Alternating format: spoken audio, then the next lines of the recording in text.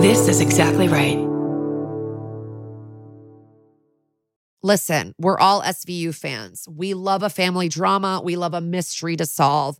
And you got to get hooked into a story with the details. You need the visuals. You need the storylines with the twists and the turns. And that is what June's Journey has and more. June's Journey is a mobile mystery game that follows June Parker, a daring young girl on a quest to uncover the truth about her sister's murderer. Dun, dun, dun, dun. This is your chance to test your detective skills because you'll play the game as June herself. The game is filled with all these beautiful detailed scenes from the 20s, like lavish estates and gardens. And of course, little hidden clues are everywhere. There's twists, turns, catchy tunes. It all takes you deeper into this storyline. And if you play well enough, you can make it into the detective club. And there you can chat with other players and even compete with or against them, which is pretty exciting. And you never know which character might be a villain. Shocking family secrets will be revealed. And can you crack the case? Find out as you escape this world and dive into June's world of mystery, murder, and romance. Okay, love that. And guess what? It's all just one tap away. Discover your inner detective when you download June's Journey for free today on iOS and Android. That's June's Journey. Download the game for free on iOS and Android. Hi, I'm Erin Welsh. And I'm Erin Alman Updike, and we're the hosts of This Podcast Will Kill You on Exactly Right. We're back with our 7th season, which is bigger and better than ever. Because guess what? We're now a weekly show. This season, we're tackling everything from long COVID to norovirus, from the supplement industry to IVF, and so much more. New episodes drop every single Tuesday. Follow This Podcast Will Kill You wherever you get your podcasts. Of the Law & Order franchises, SVU is considered especially watchable. We are the amateur detectives who kind of investigate the vicious felonies these episodes are based on. These are our stories. Dun, dun, dun.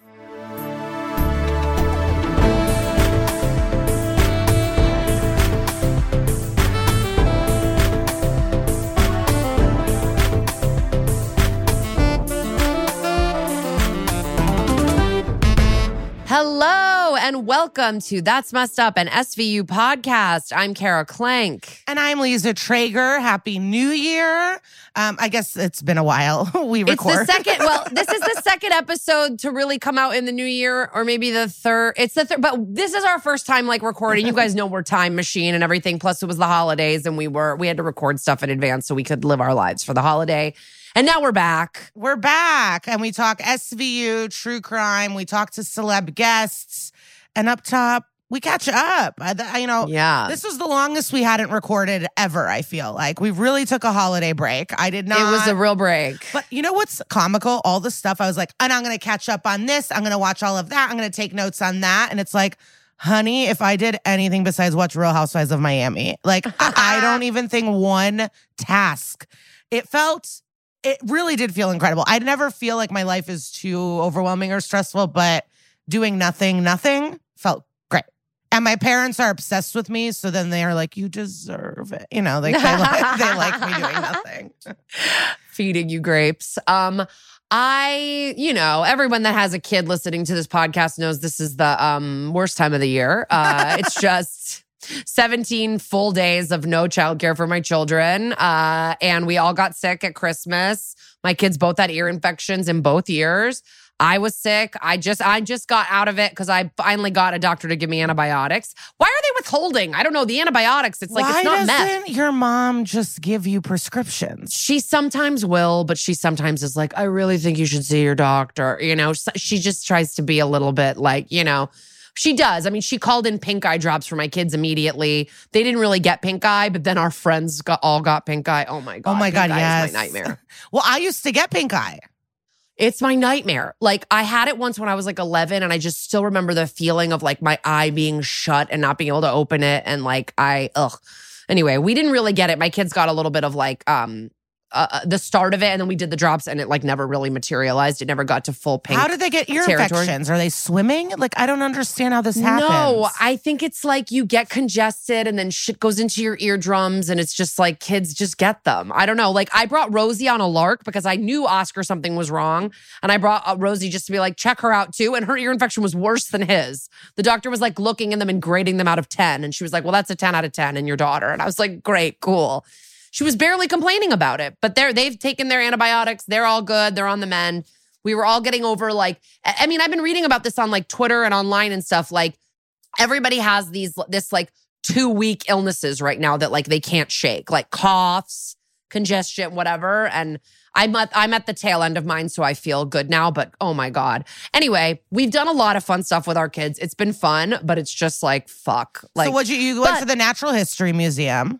Natural History Museum. We've gone to like other kids' places like the Southern California Children's Museum, the Kids Space. There's this place called Peekaboo near us where like our babysitter takes them sometimes. I messaged you, Kara. Was it the day after Christmas or something where you posted 5 stories about the Bob Baker marionettes? And I was like, I love it. You have not posted about anything this much, not even our own podcast.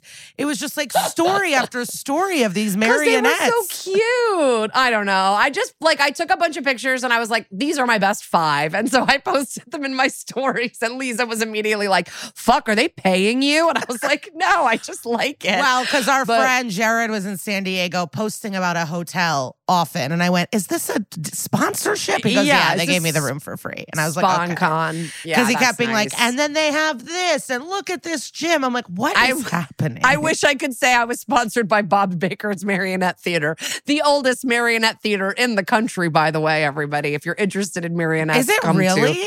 Yeah, they say it at the beginning of the show. They're like, we're the oldest working marionette theater. I mean, I can't imagine there's a ton of marionette theaters everywhere, but anyway. We've taken our kids to do lots of shit. And I will say I've caught up on a lot of television. I watched all of White Lotus, everybody. It's happened. I've watched it. Wait, I have an amazing question. This is going to stump and fuck people up, I think. What's the better theme song, White Lotus or SVU? Oh. Isn't that Break Your Brain? That's breaking my brain. Because you know what happened is like I was on TikTok for some reason and I saw a DJ like mixing the White Lotus theme song into like a dance tune. And I was like, fuck, this slaps. Like that theme song is really fun. It is. I mentioned White Lotus on a set a while ago and my walk-off music, they played the White Lotus theme and it was just oh my God. It just is good. But SVU is so good too. And it gives me the same... I want to dance. I would never fast forward. Yeah. This is so good. Also, the White Lotus one is such an earworm. Like it's been in my head for like a day at a time where I'm like, oh my God, stop. Like stop making the noises of the White Lotus song. Whereas I do feel like if I had to listen to it for 24 years, I might not like it as much as the SVU theme song, which has never bothered me in 24 years. And the amount that I watch it, it's just like, you know. And so I don't know. Thank you to that baby on the internet that went, to the SVU theme song.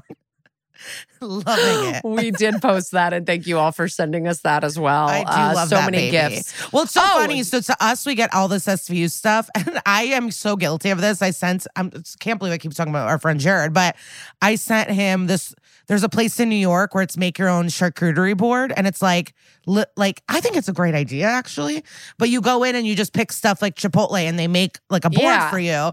And I sent it to him. He's like, "Yeah, I got it." And it's like, "Oh yeah, duh." Like he's known for that. We're known for SVU. It's like, but I'm so guilty of person. I'm so guilty. I will always send the thing, and they're like, "Yeah, no." Yeah, people just think of us and they send the SVU thing. But wait a minute. So speaking of, I posted this on our account stories, but I caught up on OC, and last night I was watching the newer episode, which I know by the time this episode comes out, it won't be that new. But Maloney's in therapy. Stabler's in therapy. Fine, yes, and it started out as the therapy that you have to go to when you discharge your weapon, and him being like, "Can I get out of here already?" The same shit he always does. And then his female partner like convinced him to go back. So he goes back and he actually starts opening up. And I was like, holy shit, is 2023 the year? So what did he open up about?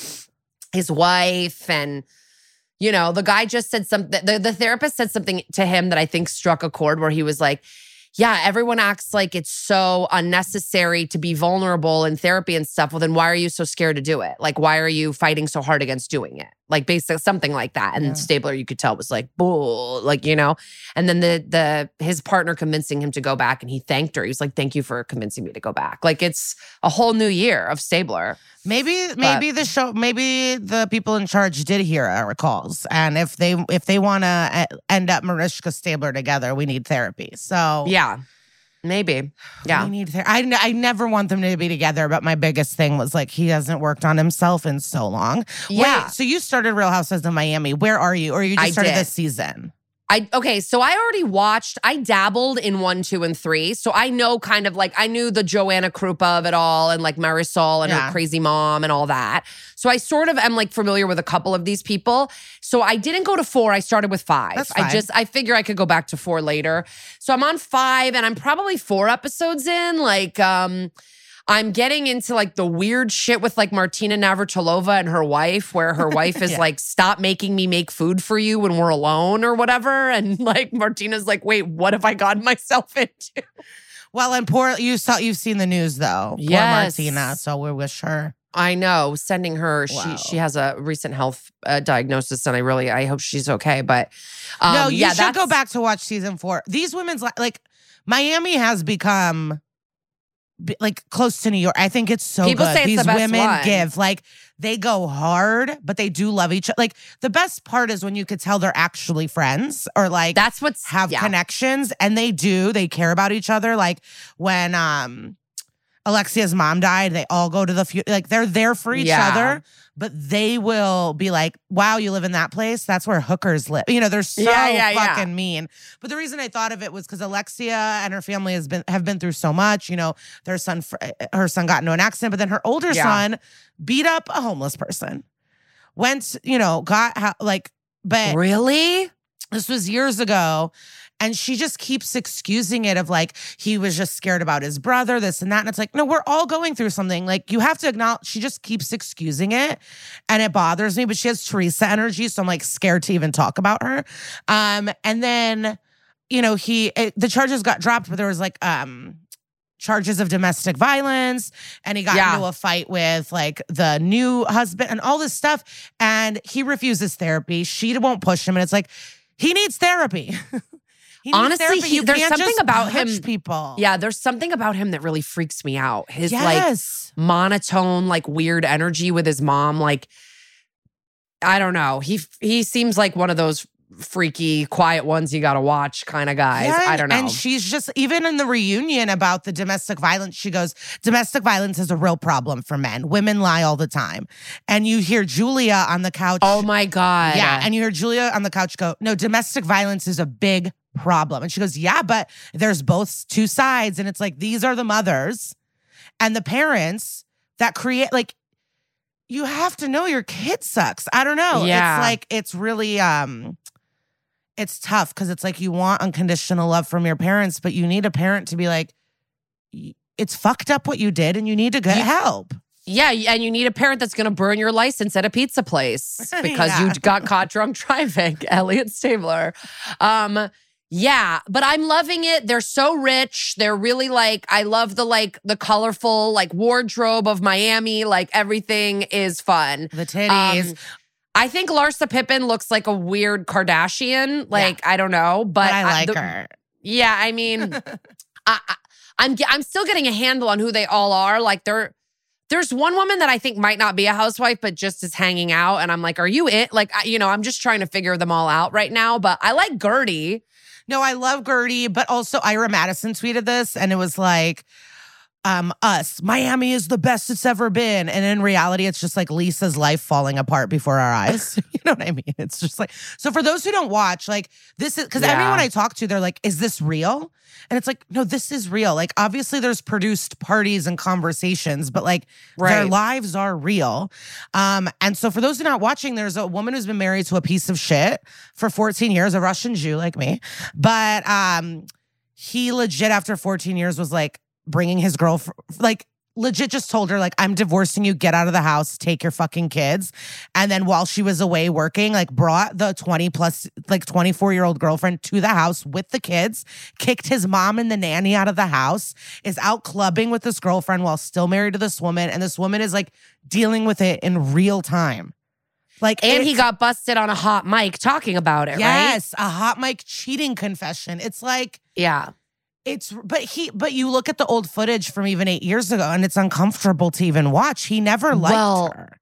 Well, what's crazy too is like, I knew about it from you. I knew about it from just being like, I follow some Bravo accounts. So like, I knew about the cheating before I started the season, and the way they are editing it is excruciating. Like, if you know about it going in, they're making her look so dumb. Like, she just keeps talking about how happy they are. She keeps talking about how they're on an upswing. Well, it's not dumb. It's denial. It's hope. I know, but she doesn't really have parents. She does, like, Lenny is her world. She met him very young. Knowing the editors, knowing that this is happening, it feels like they're doing her a little bit dirty. Like, oh no, I think they're making her a victim. I think we're like, Lisa. Yeah, you're right. No. I guess I'll tell you something. I'm just getting up to the part with the discovery. I'm just at the hot mic. Like, it's the next thing I'm watching. So I haven't actually watched it yet. He's enemy number one. I feel like everyone cares about her now, even though but my whole thing is like, when you marry for shallow reasons, this is what you get. Like, you expect true companionship and care when you married someone for money and you married someone for hotness. It's like, he was going to leave her because she couldn't get pregnant. Like, he doesn't care about her. Did she get pregnant though? Yeah, like I know they have those two kids, but it's surrogate. Oh, okay. But like the earlier seasons, it was very much like, he's gonna leave me if I can't give him a child, and it's like, yeah, because you're not truly in love. There's not a connection. Yeah. Wow. And he used you, and now it's all falling apart. And it's like, but how did you think this was going to work? I think the most jealous I've ever been is Nicole. I think Nicole is amazing. This neurosurgeon with a banging body and a rich fiance who's obsessed with her. I thought she was an anesthesiologist. Yeah, she is. What did I say? Neurosurgeon. She's the same as what Tiffany Moon is, right? They're both anesthesiologists. They make bank. Which is a very complicated line of medical work, I feel like, and very lucrative. I mean, we have to get started, but I did have a list of stuff that I know. Jay Shetty, do you know him? Yeah, why do I know that name? He's a popular podcast. He used to be a monk. He's like a guru of joy and happiness. I don't know. I just didn't know if I trust him or not, and I'm curious if our viewers. I did a deep dive through his Instagram, and I liked some stuff, but the idea of like monk of the earth, salt of the earth people becoming influencers bothers me. And then his wife had a video of like how to properly drink water. And it was like, have we all been doing it wrong? It was annoying. It was like room temp. And it's like, shut up. Stop stressing people out. Like, if people are drinking water, let them drink it the way they need to drink it. That's the least of our problems. As long as they're fucking drinking it. Just drink water, everybody. Well, I told you, I've been having a lot of problems with my thyroid. Like, I've just been having problems. And I told coffee, I guess, irritates it. And I was like, you know what? I'm just going to give up coffee. And my endocrinologist is like, that's the least of your problems. She goes, there's like 10 things you need to stop doing before coffee. Ahead of coffee. Yeah. She's like, enjoy your coffee. And that's how I feel with water. It's like, none of us, that's our biggest problem. Like, we're all struggling to take care of ourselves. We don't need some, bitch with light eyes telling us that we're drinking water wrong. But they had this cute moment where it was like, she goes, sometimes I'm a brat and I ask you to get me my water bottle, but it's closer to me and you still do it. And how do you deal with me when I'm annoying? And he goes, I just realized like that's how you need to be loved in that moment. And why wouldn't I do it? And I was just like, wow, you guys are enlightened and focused. But then I'm like, but are you dead behind the eyes or not? I just don't know. I just don't know. But listen, wait, we have huge news. First, I'm going to say this episode comes out on the 17th. And on the 19th, we're going to be in Philadelphia. There's still a few tickets left. On the 20th, we're in New York. It's sold out. But look, maybe check the comments underneath the homework post. Sometimes people get COVID and they're giving away their tickets or whatever. The 21st, we're in Boston. There are still a few tickets left for the 4:00 Boston show. Come see us. The 7:00 is sold out. And then we're in Hartford on the 22nd. That's the last day to this big fall tour. So come to Hartford and see us on the 22nd. But the big news that I'm making you wait for is that tonight, Lisa and I are going to be on Watch What Happens Live.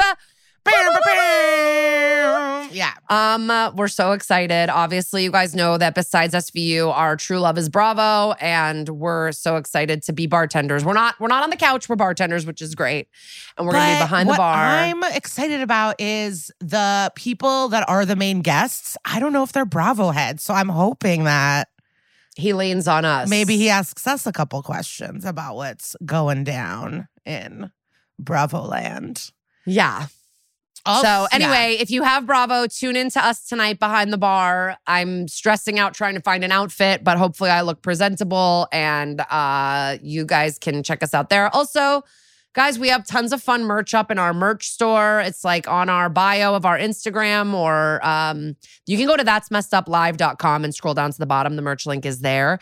And that's also where you can get tickets for all of our shows. But we've got like a new beanie, a fun fanny pack. I've been bringing the fanny pack around the neighborhood with the kids. I never got the fanny pack.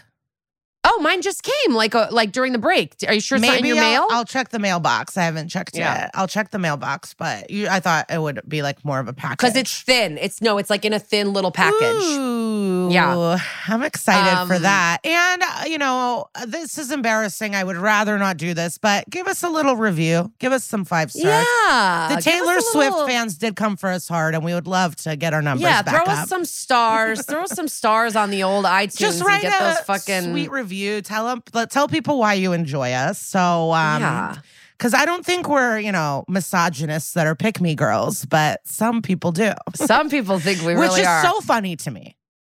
I did it. Yeah. Misogyny is that you're not allowed to ever I hate men. question a woman. Yeah. I was going to say we're misandrists. Yes. 100% misandrists. Yes. All right. But let's get started. We have a hot episode for you guys today. Okay, we are doing a more recent one. This is from last season 23. Tangled, Strands of Justice came out April of 2022. So earlier this year. I don't know when this episode's coming out, so it might be 2023. But it's such a good episode, reminiscent of the early years. It really is awesome. Really a great one. I'm so glad we got to do it. We open on a flashback, and it is September 11th, 2001, and it's 7 a.m. So damn, if you pay attention to that, you know something's about to go down. So a big group of cops are about to search an area in Harlem for a girl named Aretha Green, 13 years old, last seen in the park going to get her scooter or something like that, and hasn't been seen again. And then there's a young Garland there, Christian Garland, our departed from the show, Damore Barnes. I almost said our dearly departed Damore Barnes, but he's not dead. He just left the show.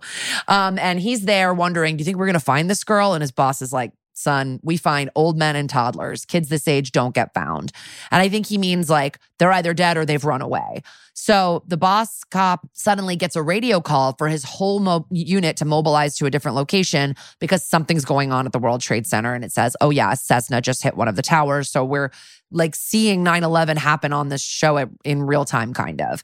And Garland just kind of stares back at this lake in the park and then just follows his boss. And now we cut to present day, and the cops are at that same body of water, which is called the Harlem Meer, M-E-E-R. And there's talking about how this kid was fishing and he found a finger bone, and then there's a black bag filled with bones. And when this cop bends down to look at it closer, this eel comes slithering out. And it really freaked me out, but it's very Flotsam and Jetsam, so I kind of love it.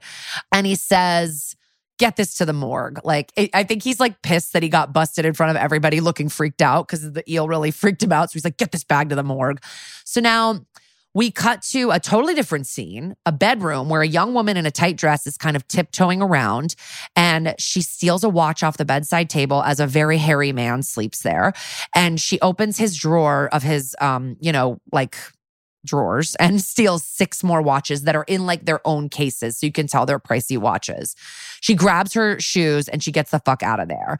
And then we see the guy roll over and be like, baby, are you in the bathroom? Where are you, Kendall? So he's been, I don't know, rickrolled or trick rolled. I don't know what's going on. But We cut to our hairy victim walking the cops inside his bedroom, showing them where $850,000 in watches used to be. And with him is Detective Nadia Szabo, and she works in with the Major Case Squad. And this is a fun fact. This is a Broadway diva named Orfeh, and she is the wife of Andy Karl, aka Baby Dodds. So that's a fun little thing. She's played tons of roles on Broadway, and she's been on SVU before. She was a smaller part in the episode She Paints for Vengeance, but this is her big role as this detective who I think you guys are going to love her or hate her. It's a great role. And the squad, the Major Love Case the Squad. actress, hate the character. Yeah. The Major Case Squad I looked up investigates homicides, kidnappings, burglary, larceny, and robberies that occur within the 5 boroughs of New York City. So I guess it could, this I believe is happening in Queens, but anything, she covers all the boroughs, and basically any precinct can toss something up to Major Case if they feel like it's worth it. I never really looked into what Major Case was. I've heard them talk about it, so I thought that was interesting. Anyway, this dude thinks the watches were stolen while he was out the night before, because he doesn't even assume that it could be Kendall. He thinks she just went back to her dorm at NYU, and they met on Sugar Baby's website, he says. And Detective Szabo's like, okay, bitch, so you've got some kind of arrangement with this girl, and he does not like her, what she's implying. We are in a committed relationship, and she kind of like, you know, raises a brow, and he's like, look, I help her out sometimes, tuition, books, whatever. And she's like, well, guess what, dude? We just checked, and no one with that name goes to NYU. So he's like, that's crazy, Kendall. You feel sad for this guy. He's like, he's been robbed, and now he's like, his whole relationship is imploding, and he's like, she's never lied to me before. She's like a sweet injured fawn. She was even sexually assaulted, and like, I was trying to help her get over it, kind of. And then that perks Szabo's ears right up. She's like, when was she assaulted? And he goes, a year ago, and I was helping her get over it. So they go to the bathroom, and there's a lipstick message that says, sorry, daddy, test today, XOXO, with like a kiss. And so she goes, wipe it all for prints, get the DNA off this mirror or whatever. So now we cut to Garland in a Florida hotel room on a family vacay, watching the news about the skeletal remains being found in the New York City body of water. And obviously this is piquing his interest, and he remembers the old case. So now cut back to Major Case, and Detective Szabo is showing the man with the watches, Kendall, through the one-way glass. And he's like, yeah, that's her. And she goes, Eval, which means bravo or well done in Farsi. And he's shocked she speaks Farsi, and she goes, it's a long story, but we never hear a second of it. Like, we have no idea why she speaks Farsi, why she, but whatever.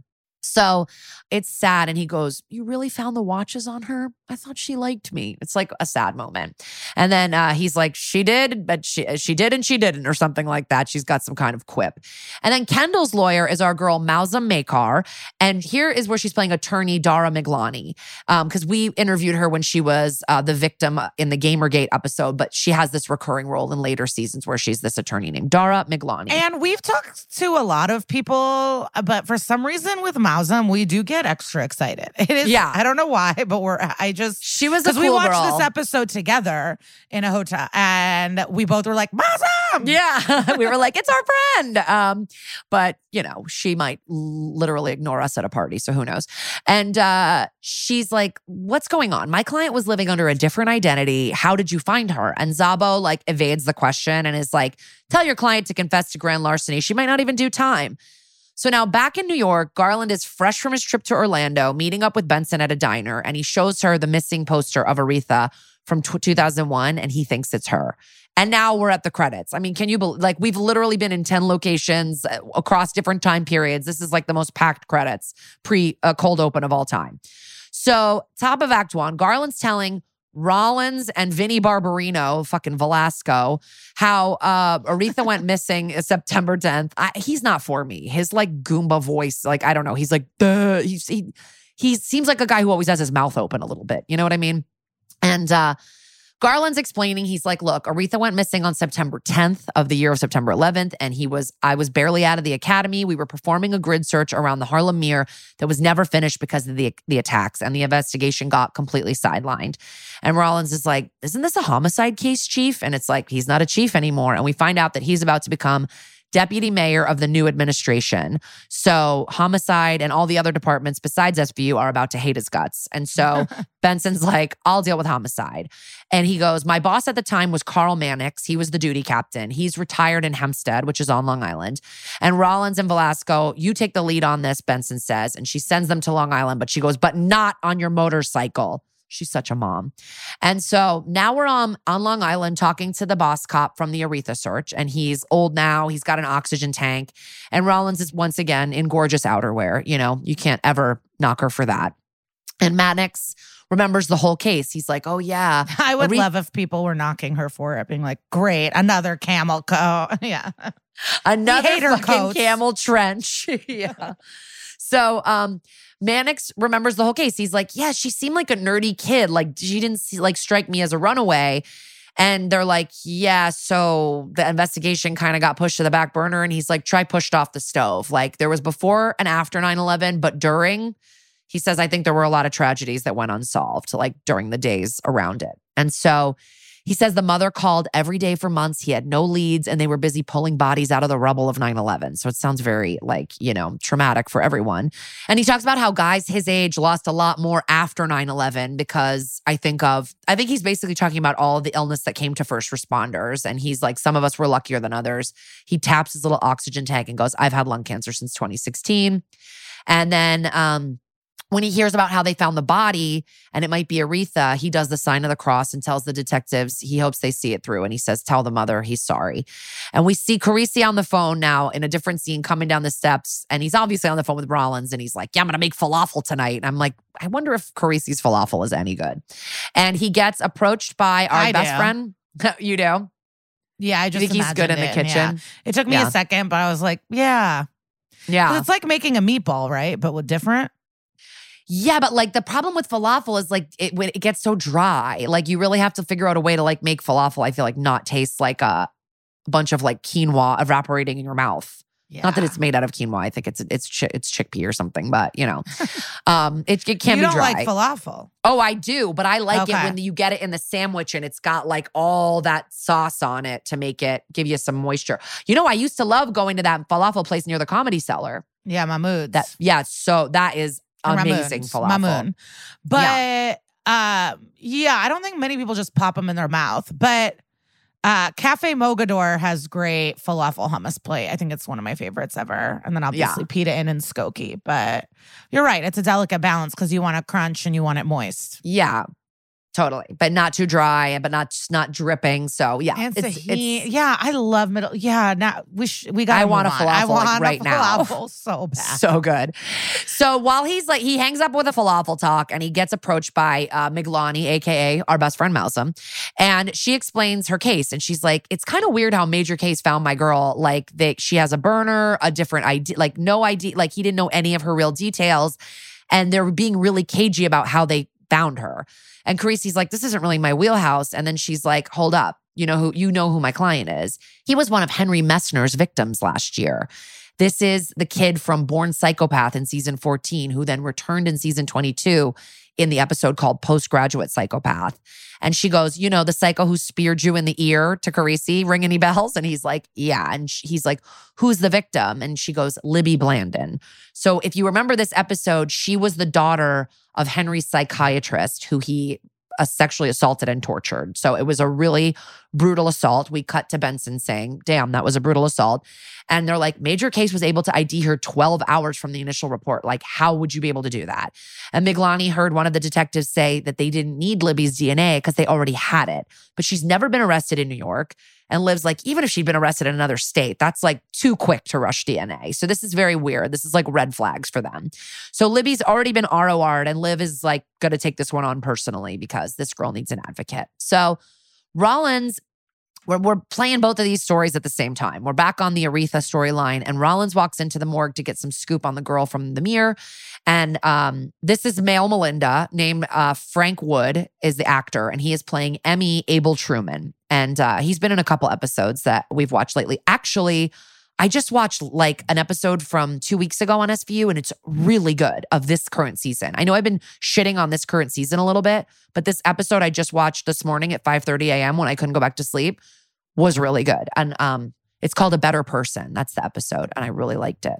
I'm not done. I am like 5 minutes from the end, but because, my kids woke up and ruined my life. So the Emmy says he's got some info. He's working on a genetic profile. He can't determine cause of death definitively, but maybe it was a skull fracture and water washed away most of the evidence. But they do have all of what he calls metadata, which is like the overalls, the sneaker soles, the watch band, like all these possessions that were with the bones, and says it's possible. And, Rollins is like, is it possible she was down there since 2001? And he goes, it is. And then he wheels out the kicker, which is a tiny baby skeleton of a fetus, 20 to 24 weeks. And Velasco goes, fetal bones? Like in this dumb fucking voice. And then it's like, yeah, she was pregnant. And that's a big dun-dun. And that's the end of the act. So now we are talking to Aretha's family, and her grandfather is like, oh yeah, those scooters were so popular, because this is like why Aretha went into the park that night, because she'd left hers.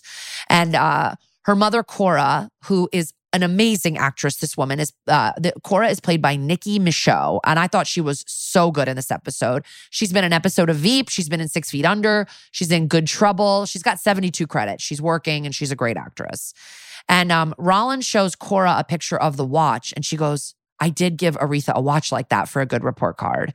And then they look really sad because it's starting to really look like that's her.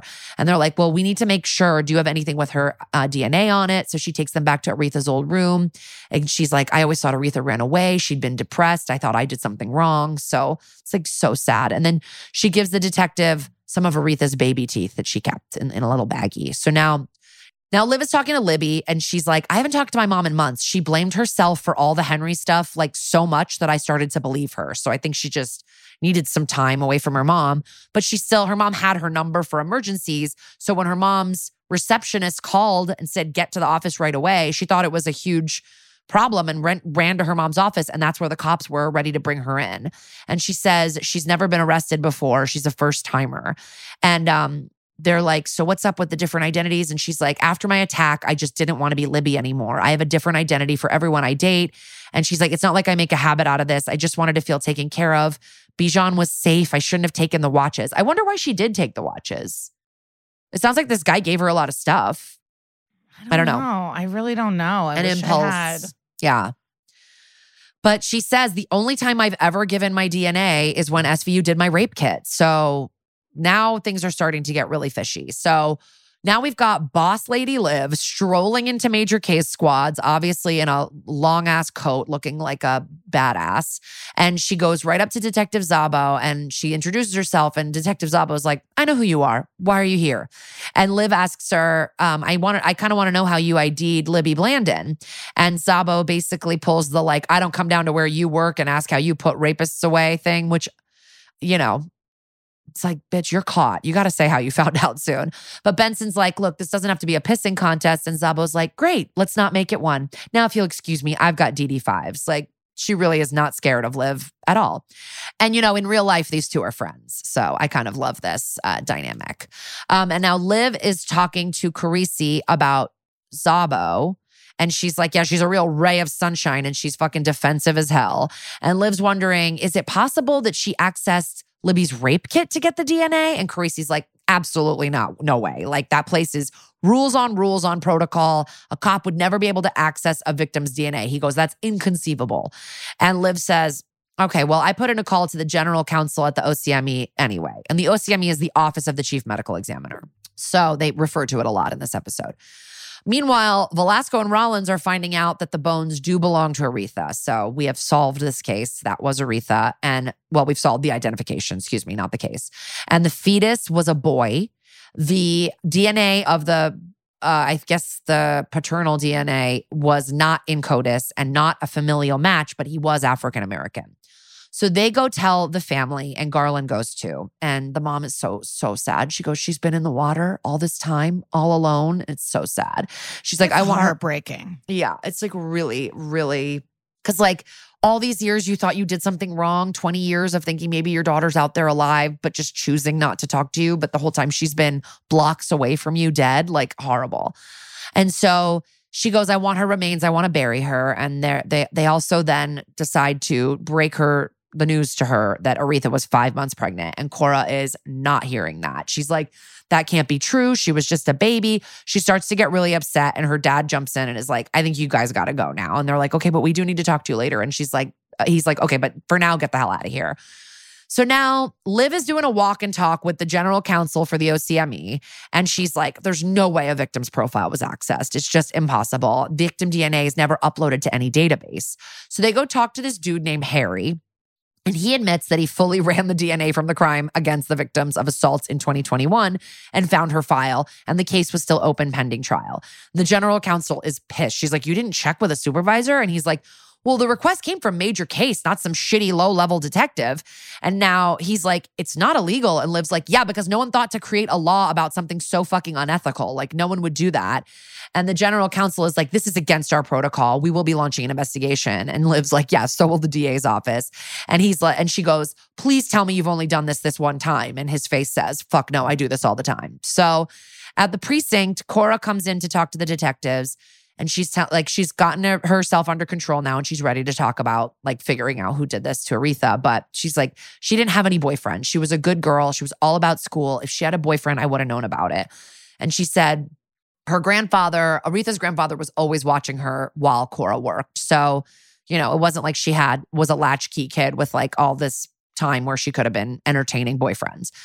Now we're talking to the grandpa and he's remembering 9/11. He's like, oh, I remember us watching the news all day and we thought maybe Orfeh went down there to help. And he says she always came home after school. Sometimes boys came over, but it was just to study.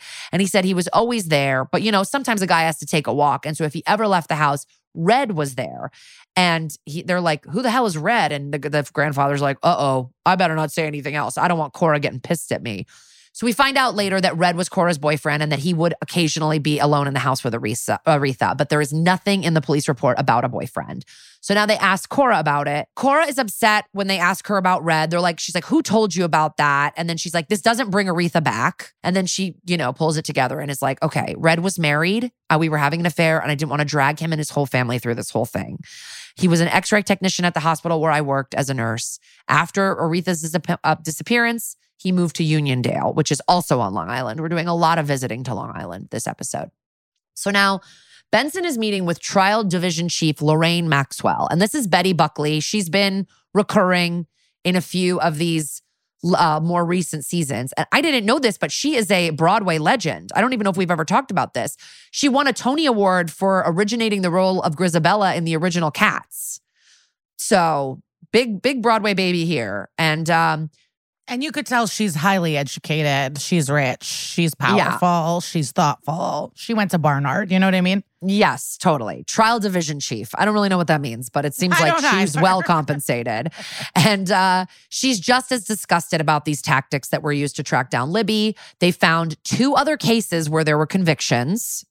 A kid who was assaulted at age 9 and then later picked up at age 17 in the Bronx and convicted of carjacking. And then a sex worker who was raped 2 years earlier and then was recently convicted of forgery and wire fraud. And then now there's Libby. And they're like, we did find that all 6 of the breaches in the system were made by this same guy, Harry Kent, and they were all at the request of Detective Szabo. Okay, so Liv is like, yeah, Henry should have stood trial for Libby's rape, but he got himself back into the mental hospital and Libby's probably been spiraling. And Carisi's like, yeah, but the victim did ID her. She had watches, she had the watches. And Benson's like, I don't give a fuck. This sets a dangerous precedent. The whole case needs to be thrown out. And Maxwell's like, I'll call the Queen's DA. And I wrote, I'm not sure how Queens is involved here, but I know it's because that's where the crime took place of the theft of the watches. Velasco and Rollins are now back on Long Island talking to Red, Cora's old boyfriend. And he's sad to hear about Orfeh. He's like, after she disappeared and then it was 9/11, I just wanted to get my shit together. So I moved my family out of the city to Long Island. And he said Orfeh was really smart. She wanted to be a doctor. She was all about schoolwork. He offers to give his DNA as long as his wife and kids don't find out. So he really doesn't seem like the guy if he's like so willing to come forward with DNA and talk to the cops. And he says, tell Cora my heart goes out. I haven't stopped thinking about her and Nina. And they're like, this guy. Yeah. And they're like, who the fuck is Nina? And they're like, Orfeh's little sister. She'd be pushing 30 at this point is what Red tells them. So now why is Cora leaving so many details out of this? Liv is on the phone with Rollins and thinks it's weird that Cora hasn't mentioned Nina. And then they figure it out. And then she hangs up. And right as she hangs up, we see Detective Szabo blowing into the precinct like a hurricane. And she's like, you got some nerve, Captain. Everyone's on my ass, but thank God my captain has my back. And then she's like, you're going to need it, you unethical bitch. And then she's like, you violated NYPD's protocols about victim privacy. And Liv's like, do you know how hard it is to get a victim to come forward and submit to an invasive rape kit? Like, the least we can do is not use their DNA against them. And then she's like, well, tell that to the mother of a 25-year-old boy shot during a carjacking. And Liv shuts the door to the office. And this is where we get the real fucking tea. She goes, why don't you do some actual investigating instead of trading sexual favors for shortcuts to the DNA database? Done. She's been fucking Harry Kent, this DNA guy, to get him to look up DNA in her cases, which is wild. And then Szabo turns it around on Benson. So maybe she knows some shit about Benson's past because she goes, you're scolding me for doing favors for people I'm involved with? That's rich. So she's obviously talking about Dean Winters, AKA Cassidy, because, in a previous episode, she was like kind of housing Cassidy while he was on the lam for allegedly killing his molester, which he did not do, but he was, a suspect. And so I guess everybody knows that about Benson in the cop world. And it's like, yeah, so she's fucking the nerdy lab guy. They always bend the rules at SV. For Simon, she did a lot. For Simon, for Kathleen. I mean, they're all doing shit for family. I mean, if I had a cop relative, I'd be like, hello, parking tickets? Like, come on. So Szabo I got more money that I have to pay for my fucking towing that happened months ago. No, why? Yes, because when they took my car, my registration was expired. So I got an additional ticket for that, even though I updated it. But I haven't been home. So it's now, instead of $90, it's like $200 something. Oh my God. But fuck everyone, fuck LA, fuck cars. I just want I want to live like Mr. Big, I want Baba. I just want someone to drive you her around. Yeah. I want a driver. Yeah, I want to be like her. Bethany Frankel. I want to be crying hysterically and the man driving me around going, oh, Miss Lisa, it's okay. And he's your best and only friend. Yeah. When you're going through a tragedy. Okay, so anyway, Benson's like, fuck you, Szabo. I've never put a rape victim in jeopardy. And she goes, oh, you've never put your finger on the scale for a former partner or an IAB rat? So I don't know if she's bringing up Maloney there too. Because or I don't Amaro. Amaro with the Amaro. So it's like there's shit going on. And it's like, damn, this bitch knows. Yeah. There's a lot of nonsense at SVU. Yeah. And this bitch knows Liv's business. Like, she knows everything. But it's so different. This is like all stuff for this is like you are violating victims' rights and privacy and going against the Fourth Amendment rights to close cases instead of actually I love when she goes, how about you do some investigating? Like, that's my favorite. Yeah, she's like, go do some investigating, get some subpoenas, actually figure this out. You're just doing it for shortcut because you found this girl in 12 hours. You could have maybe found her other ways, Anyway, I also bet that guy wouldn't have called the cops if he thought Libby had done it. Yeah. Because he likes her. He probably wouldn't have. You're right. He probably would have just tried to get in touch with her and said, babe, come back. I want the watches back, but I forgive you. So after she makes that accusation about the former partner and the IAB rat, Liv's like, get the fuck out of my office. And they keep screaming at each other. And it's like a full fucking showdown. I don't think I've seen Liv have a back and forth with another person like this, or not in a while. It's a great showdown. And then she slams the door in Szabo's face and she's like, bye. And so that's the end of Act 3. And way to end an act. She sucks, Szabo, but it's usually Serpico. It's usually some guy with eyebrows and it's more annoying and enraging. But this was entertaining. This is entertainment. Yeah. This was such a good scene. You could tell their chemistry. I was obsessed. Yeah. Yeah. And so top of Act 4, they're talking to Cora and she says, well, the cops never asked me if I had another kid. And Nina was upset about her sister and she was crying. So I sent her to a neighbor's house. I didn't want the cops to get her more upset. And it's seems weird. There wasn't a picture of the other girl in the house. The cops just never knew there was another child residing at the residence. That's weird. So they say, we need to talk to Nina. And Cora and her dad are like, nah, we don't fuck with her anymore. She chose drugs. She chose life on the street. And the mom says, I haven't seen her in 5 years. I already lost one daughter. I didn't want to watch another just fade away in front of me. So sad, but also she could be traumatized about her missing sister. So they go sorry to her and she goes, don't be. I ran out of tears for her a long time ago, is what Cora says about Nina. And then she brutal. What a sad life. Yeah. And she says she always thought that they'd find Nina before they found Aretha. So she really sad.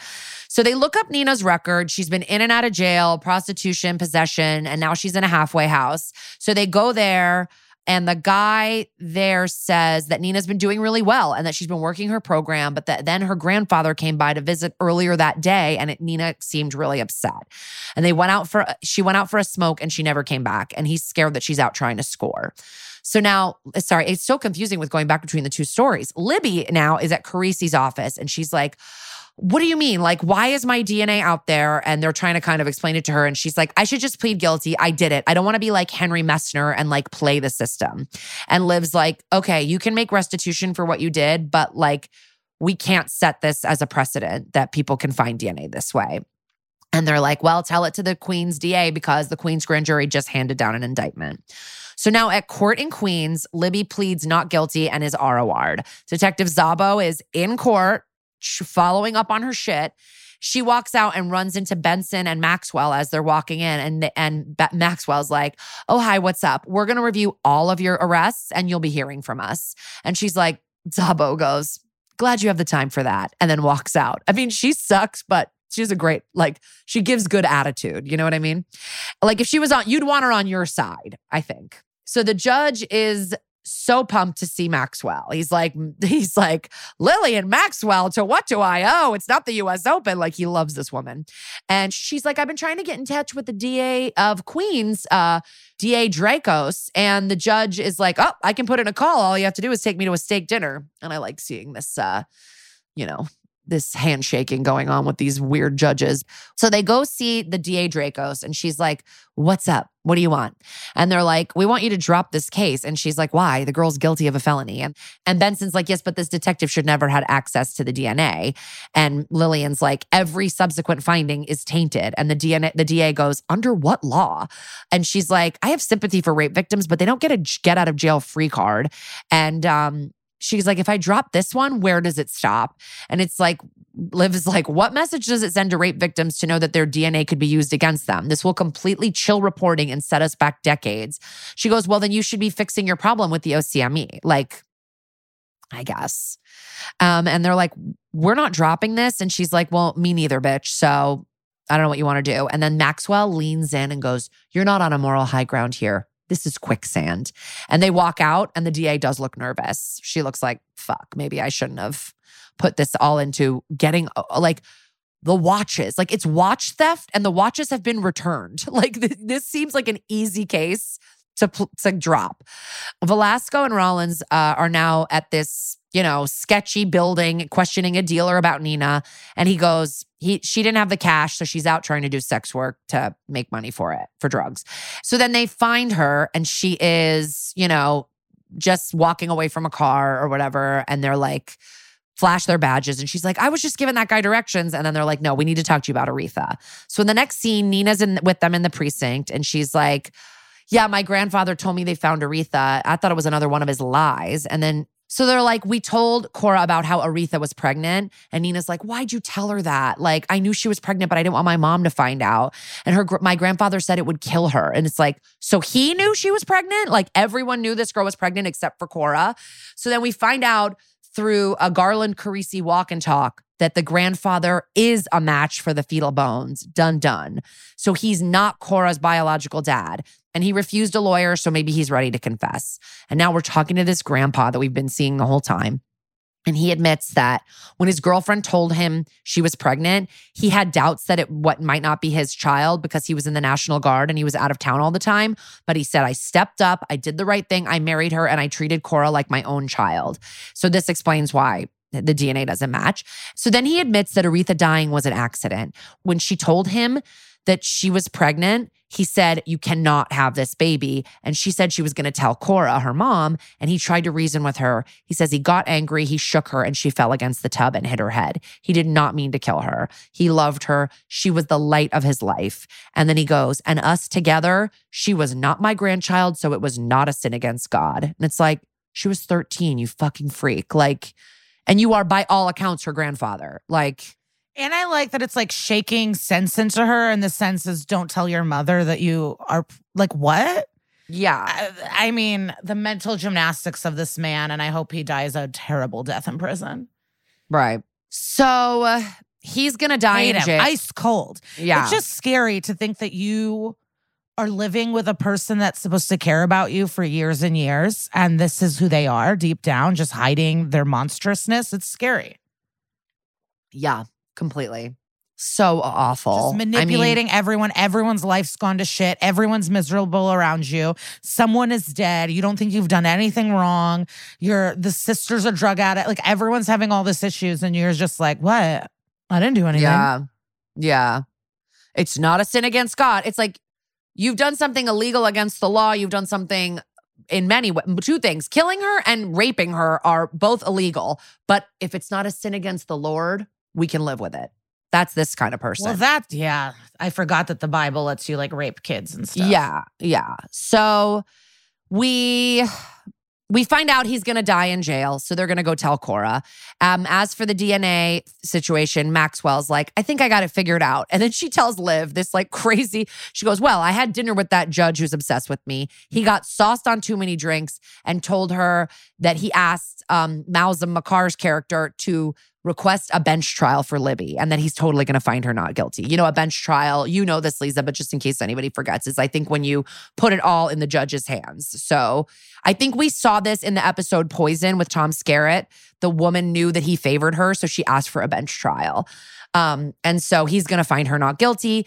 And then he's got some ideas about her other convictions as well, because he's got the scalding hot tea on DA Dracos, whose husband was cheating on her. So she cut and pasted this judge's signature on orders for a wiretap. And he just knew about that and he's just been sitting on it. So now it's like, you know, he basically forced her hand on this. And so now we click on the TV, as always on this show, we click on the TV right as a press conference is going on. And the DA from Queens, Dracos, is making a statement. And she's sitting there. She's got Sabo on one side of her. She's got the OCME general counsel on the other side. And she's going, we found a huge flaw in the system and we're going to fix it. And it's wild. Like Benson's like, you're going to fix the flaw that you created and then like wanted to ignore until you got your fucking ass handed to you for being a psycho. And so now she's crusading about making this practice illegal. And like, Benson's like, wow, that is chutzpah. But either way, it got done. And Betty Buckley's character goes, I've learned the best way to get anything done is to let other people take the credit. And she ain't wrong. That's a really good lesson too. Yeah, I mean, I know you and I have been talking about things where we're like, we need to make people think that they thought of it themselves. You know what I mean? Like you have to kind of play into people's ego a little bit sometimes to get what you want. Okay, so in the final scene, Cora and Nina are like walking hand in hand, like arm in arm, like thank God they're back reunited. At least like, you know, the family's not completely shattered. And she's like over the whole thing with her father, who's not really her father. She's like, it's over now. All that matters is that it's me and Nina. We're going to have a service for Aretha. And then they, you know, walk off. And we hope that at least they have some closure and can work on their relationship and that hopefully Nina gets her life on track. And Garland says to Rollins and Carisi, like, this kind of case does not make me miss being a cop. And then he's like, Godspeed, guys. Check you later. And then Releasey go arm in arm off into a beautiful New York day. And that's Dick Wolf, baby. But a great episode. Yeah. It's really good. And so how are the two cases related? Just like DNA and evidence and finding stuff, mistakes in the system? Like what, why did they connect? Why did they make these two? Oh, Tangled Strands of Justice. Because I thought that was DNA. Well, yeah, I think it is. Because I think DNA is eventually what busts the grandfather. And it's like, it is a very important part of Aretha's case as well. So yeah. I kind of wish there had been more of like a discovery of that. Like there wasn't much of a discovery. It was just like, oh, so it turns out he's not really the dad. Like, and the DNA matches. Like we just kind of bypassed that. Like that was more of a tell, don't show moment. But yeah, this is a great episode. And sometimes I don't like the ones where there's 3 stories going on at the same time, but two kind of works for me. Yeah. 2 we can handle. Two I can follow. Can follow an A and a B. But Yeah, I know that this is based, I've read very little on what this is based on, so I'm looking forward to you telling me. So we will be RB.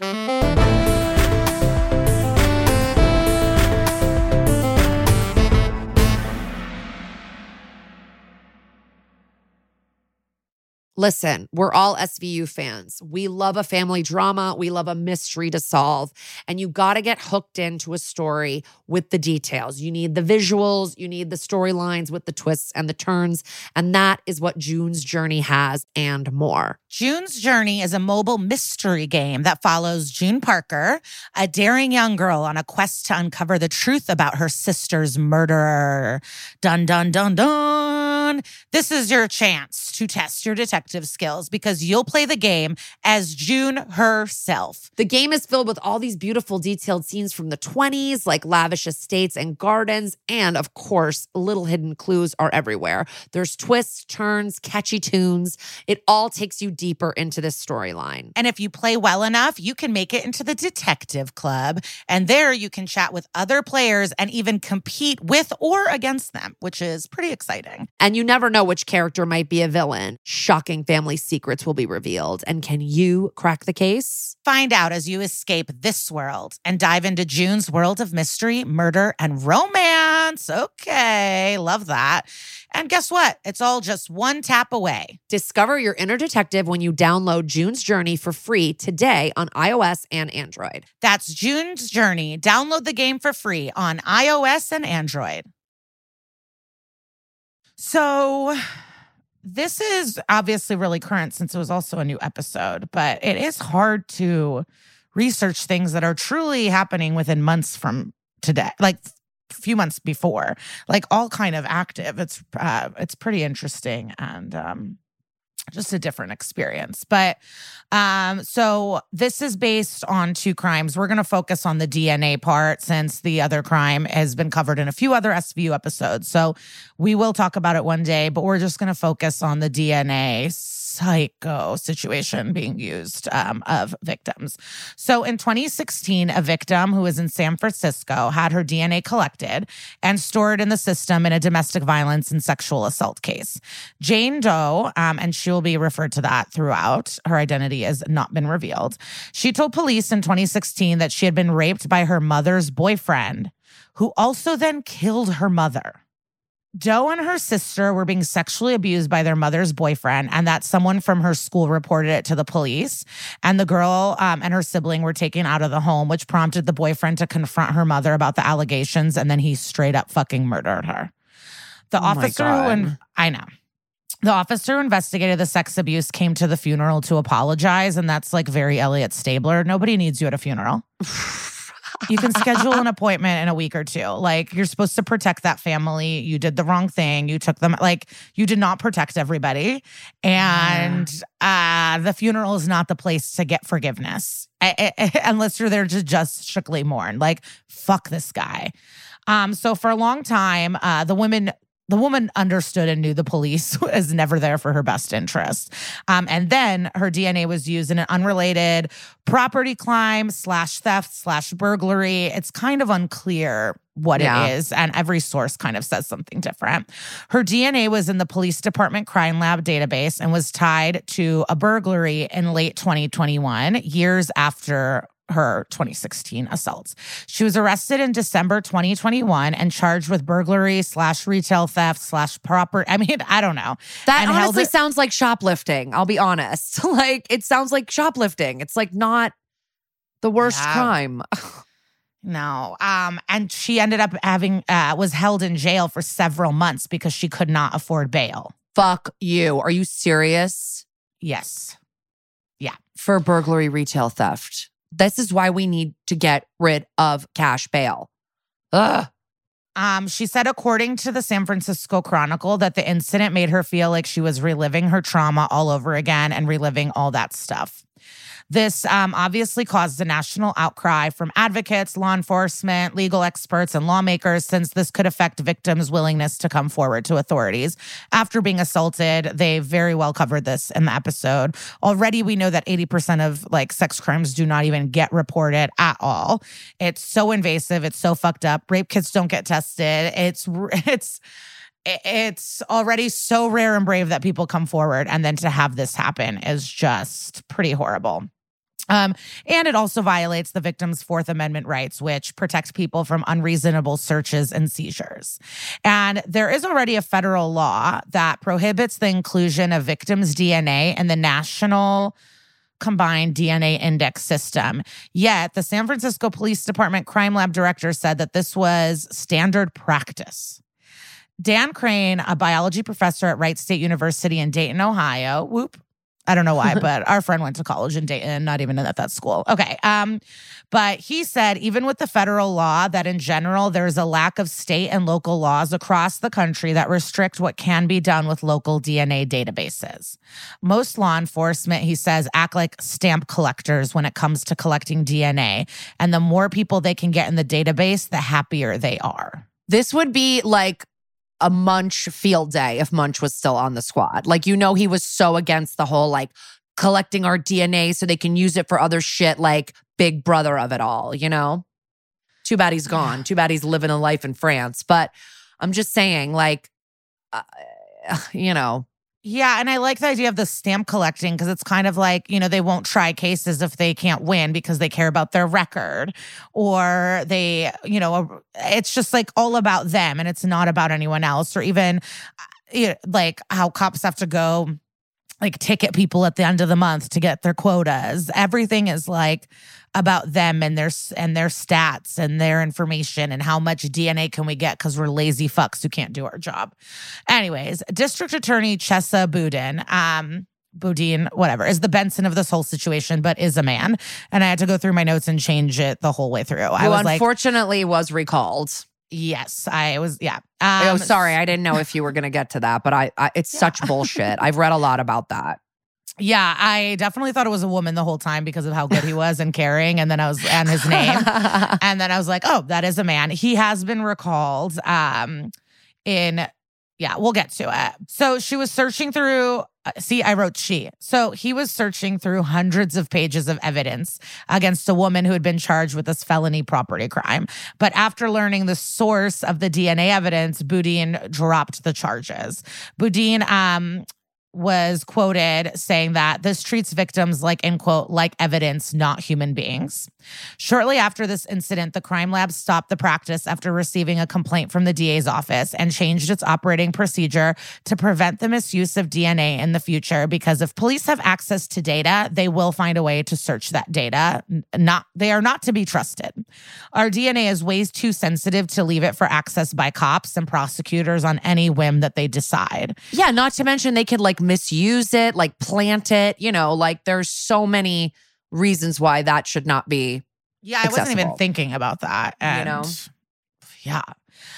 So August 2022, California lawmakers approved a bill that would prohibit using the DNA profiles police collect from sexual assault survivors and other victims for any purpose other than aiding and identifying the perpetrator and to differentiate between their DNA and the suspects.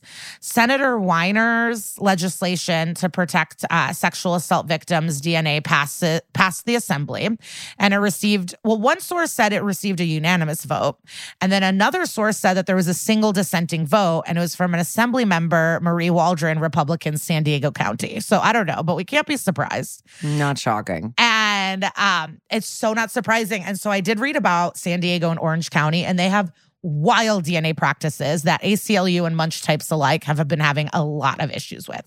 So in San Diego, police were stopping juveniles and only letting them leave after they, in quotes, consented to the collection of DNA from children.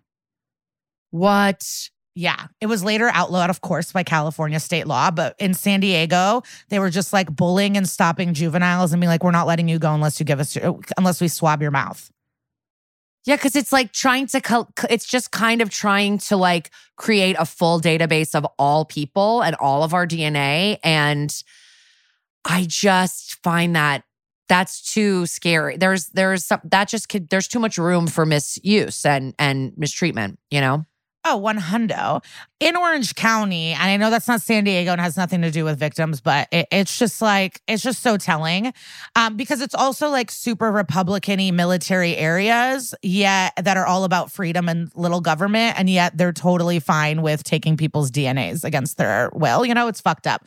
So in Orange County, they have a spit and acquit program where if people agree to provide a DNA sample for the local database, charges and petty misdemeanors will be dropped. The OC database has 150,000 people's DNA who would otherwise not have it. So just something to think about. It's so funny because it's like my dad never would get an easy pass and he'd be like, I don't want the government tracking where I'm going. And I'm like, you're such a loser. Like, get through tolls faster. No one is fucking tracking where you're going. But then like something like this, I'm like, yeah, the government shouldn't just have a bunch of loose DNA. Like, to just... No. So it's like, if you don't pick up your dog's shit was one of the examples in the article, and you get in trouble for a petty misdemeanor, they're like, we'll drop it if you just let us have your DNA. Yeah. But I've also given my eyes to clear. So who am I to judge? Who am I to judge? But your eyes are not a thing yet. I'm wondering, and we'll get into this when we do this episode, but like, you know how they found the Golden State Killer like partially through Ancestry.com DNA? Like, I'm wondering how that's legal. Well, so even though I do think let's find old serial killers that way, but I don't think let's like compel people's DNA. I don't know. Yeah, Maine and Maryland have just did legislation about like ancestry shit, and how to use DNA or not. But yeah. You know, for a different fucking day. Right. So the bill that I just talked about was sponsored by both the DA's office and the Prosecutors Alliance of California, as well as Black Women Revolt, which is a group that provides resources and focuses on anti-domestic violence advocacy for Black women. The only approved use of victims' DNA is to identify the perp, and that is that. September 30th of this year, 2022, the governor of California, Gavin Newsom, approved the bill, and it was filed with the Secretary of State and signed into law. And I tried really hard to find what the laws are in all the different states, and I was not able to find it. Yeah, it should be a federal law, really, but... Well, it kind of is. The federal law exists of this banner of like, that database is separate from that, but then like these local precincts just kind of... Because that like the federal stuff's for FBI and CODIS and like that stuff. And then these fuckers, but it's kind of how Benson said, they're like, we didn't have to make a law about it because this is so fucking unethical. We never unethical. thought anyone would fucking do it. Yeah. Yeah. You can actually track a bill, which it's a cute little website because I think about, I'm just a bill from Schoolhouse Rock. Yeah. And so I just seeing, so the bill was introduced in February 2022, which acted fast. You know, she committed, the DNA was used to charge her in December 2021, May it passed the Senate, August passed the Assembly, and September signed into law. So pretty quick. I don't know how other bills do it, but just a cute little website. So just recently, September 12th, 2022, NPR reported that Jane Doe filed a lawsuit against the city, which I agree. The woman's attorney, Adante Pointer, which sounds like a pasta, said to NPR, this is government overreach of the highest order, using the most unique and personal thing we have, our genetic code, without our knowledge to try and connect us to crime. Agreed. What adds even more anger to this is how there's so many untested rape kits just sitting around, not used for their intended purpose, yet they found time to use it against victims. Right. Good point. So Pointer let the New York Times know that the case against the man accused of sexually assaulting Jane Doe was ultimately dismissed, but that's hard for me since he killed her mother.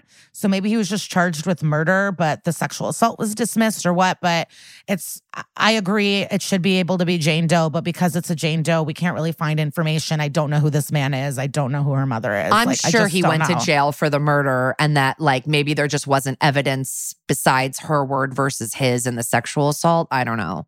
Yeah. Although it sounds like it was the sister too, like that. I don't know. Yeah. But it's also the New York Times, so I believe the paper's, America's paper. But I don't know. The paper of record.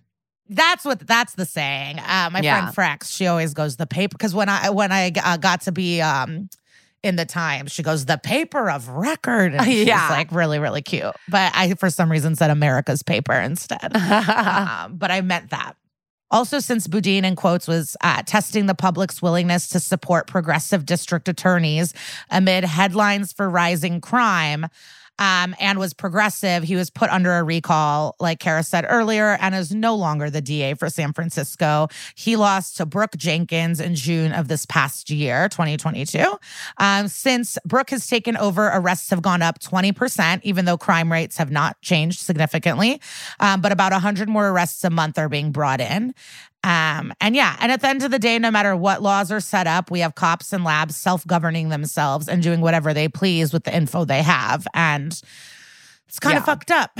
And that's it. I hate that he was recalled because I really feel like he wasn't given like a chance, really. Like, I think he was only nominated a few years ago and like he was not given a chance to. San Francisco does have a crime problem, but like, look at how more arrests is not a deterrent to crime.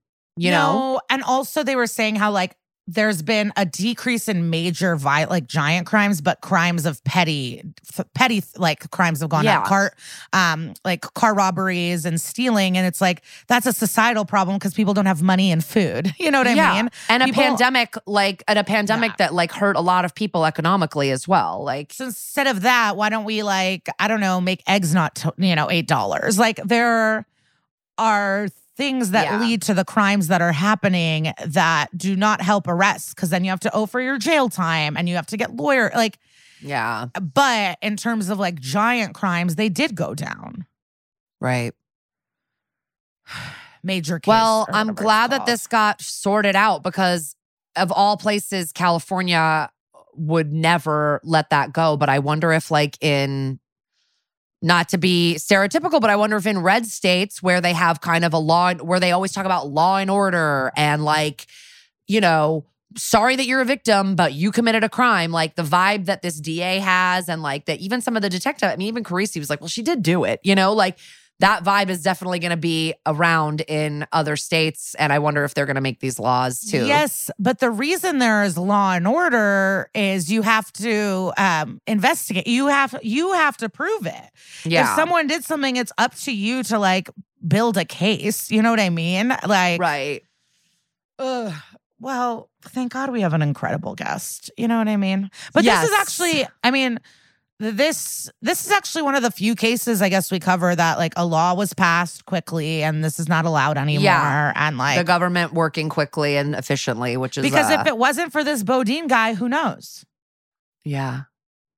Like she could have just gone to jail and none of this would have been uncovered. So it is pretty incredible that he did that.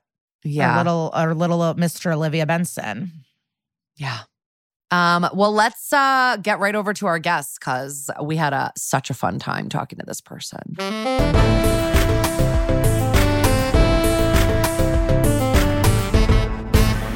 Okay, guys, our guest today is a true Renaissance woman. She has been in the Broadway musicals Saturday Night Fever, Pretty Woman, and Legally Blonde, the last of which she was nominated for a Tony.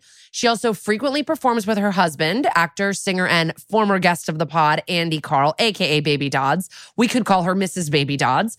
And you know her as the nefarious Detective Nadia Szabo from today's episode. Guys, please enjoy our convo with the fabulous Orfeh. We rewatched your episode yesterday together in a hotel room in Orlando.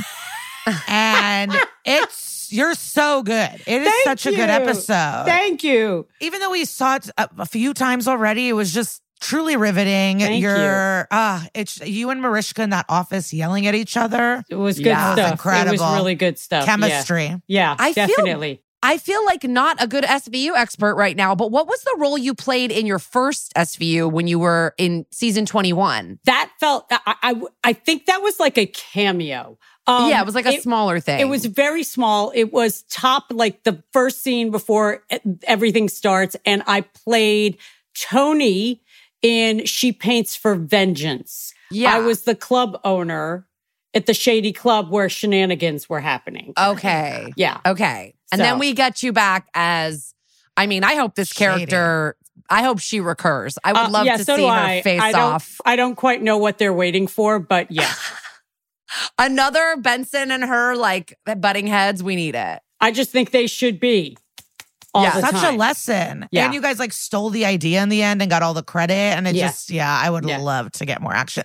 But does your character think she's doing the right thing, or does she know it's bad, but she doesn't care? Did you think about that? I think that people like Nadia always think they're sanctimoniously doing the right thing.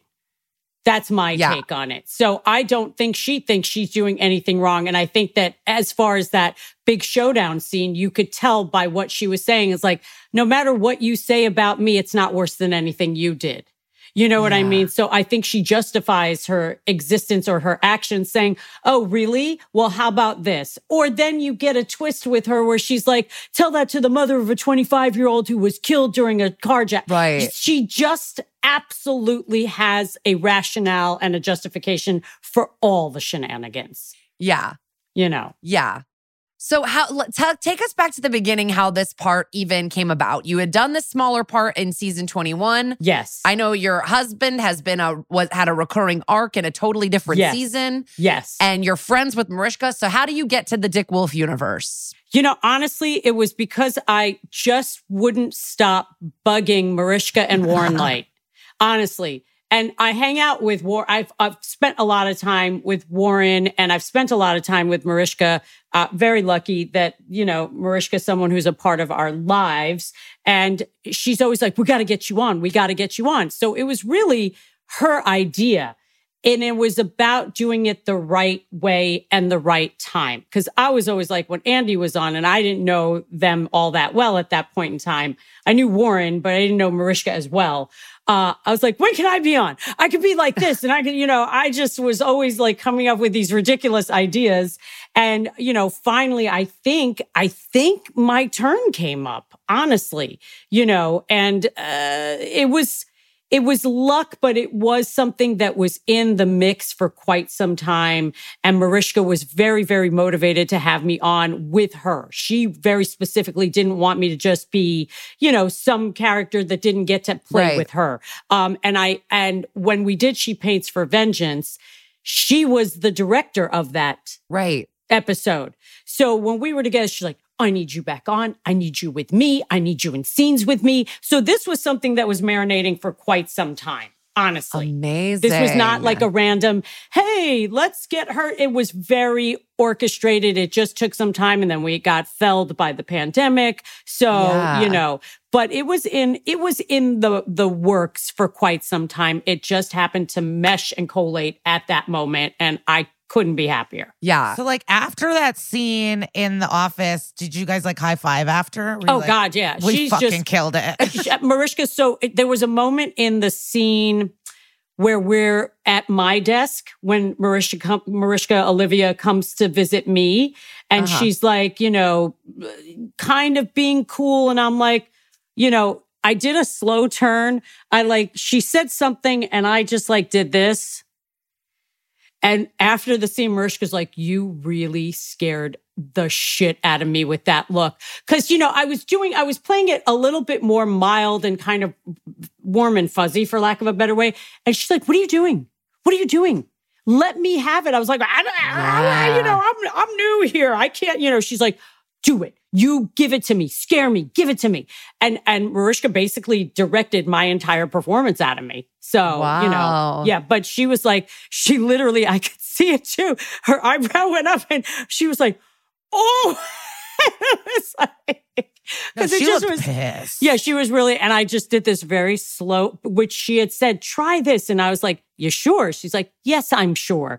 And I just did this like slow pan to her.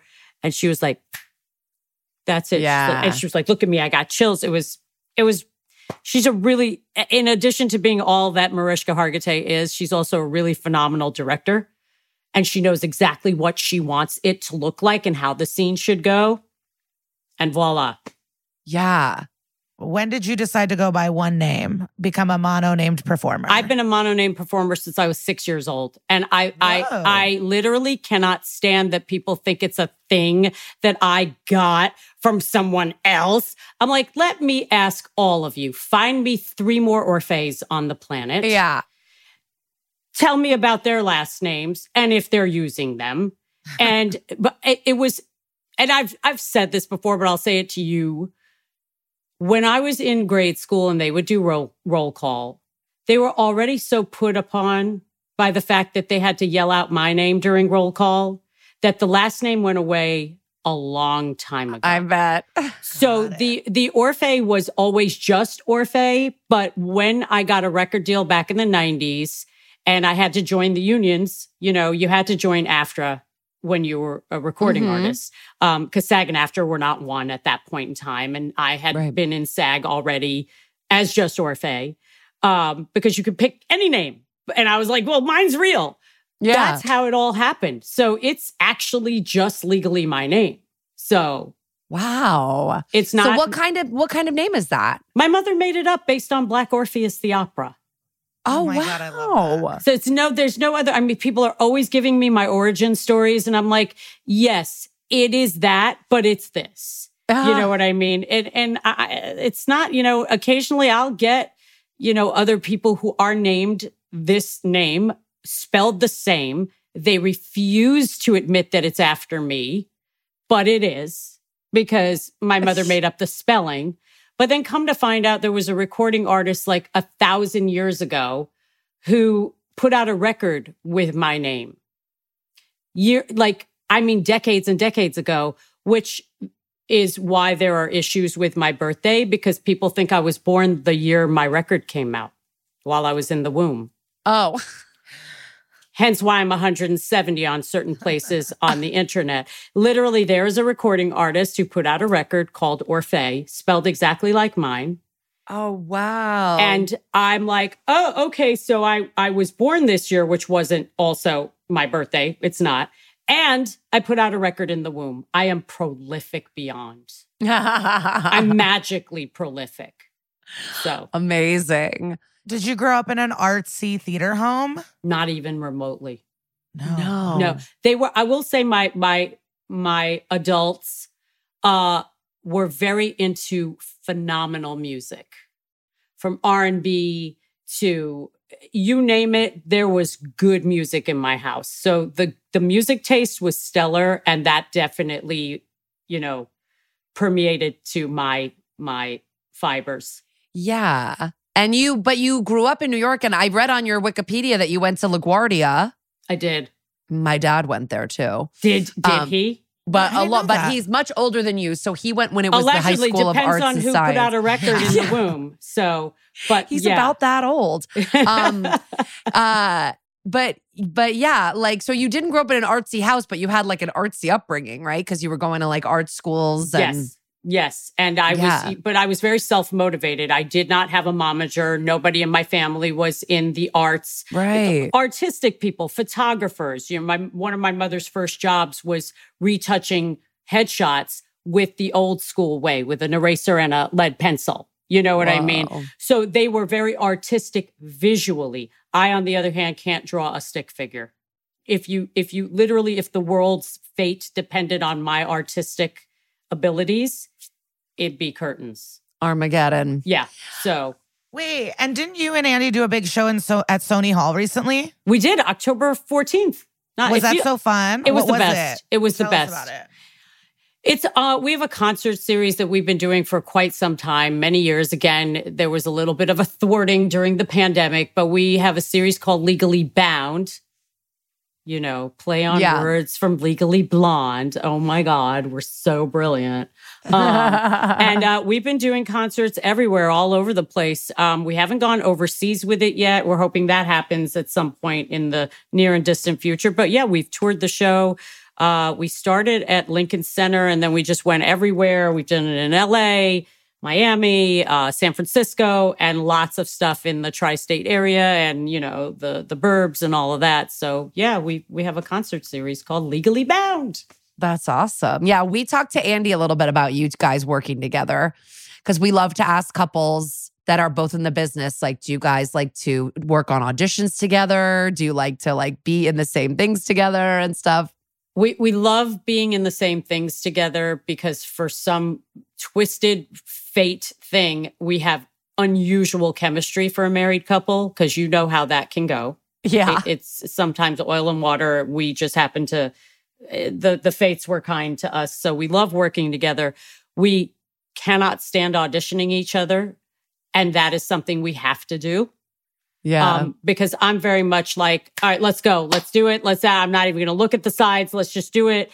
And Andy will be meticulous. You know, he's a Virgo. I'm an Aries. It's like, we're Virgos. Let's go.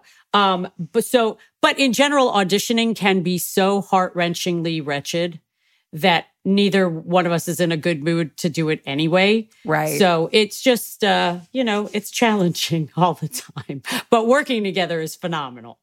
I love Legally Blonde. Love the musical. Thank you. How was it? You know, it was such a famous role. Like, how did you prep for it to make it your own? And then like, no, it was this like classic thing, like the process for that. You know, it's so weird because it was such a famous movie. And then the musical has had its like due so much after the fact. Do you know what I mean? Like, yes, we got Tony nominations and we were very popular when we were on Broadway. But I mean, this is a show that should have run forever and ever and ever. Yeah. And it's like somebody just put a comment on the post I did today with Andy as Emmett that apparently nobody knew Andy covered Emmett. So somebody said, you know, if this show came out when there was TikTok and when there was social media, you guys would still be running. And this poster, this comment was absolutely true. If it had come out during social media, I think Facebook and Twitter were just starting to exist.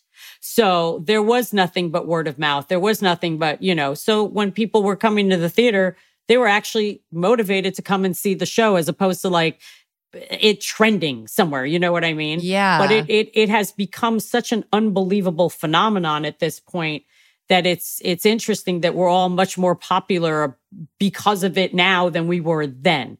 As far as like, listen, first of all, you can't copy Jennifer Coolidge.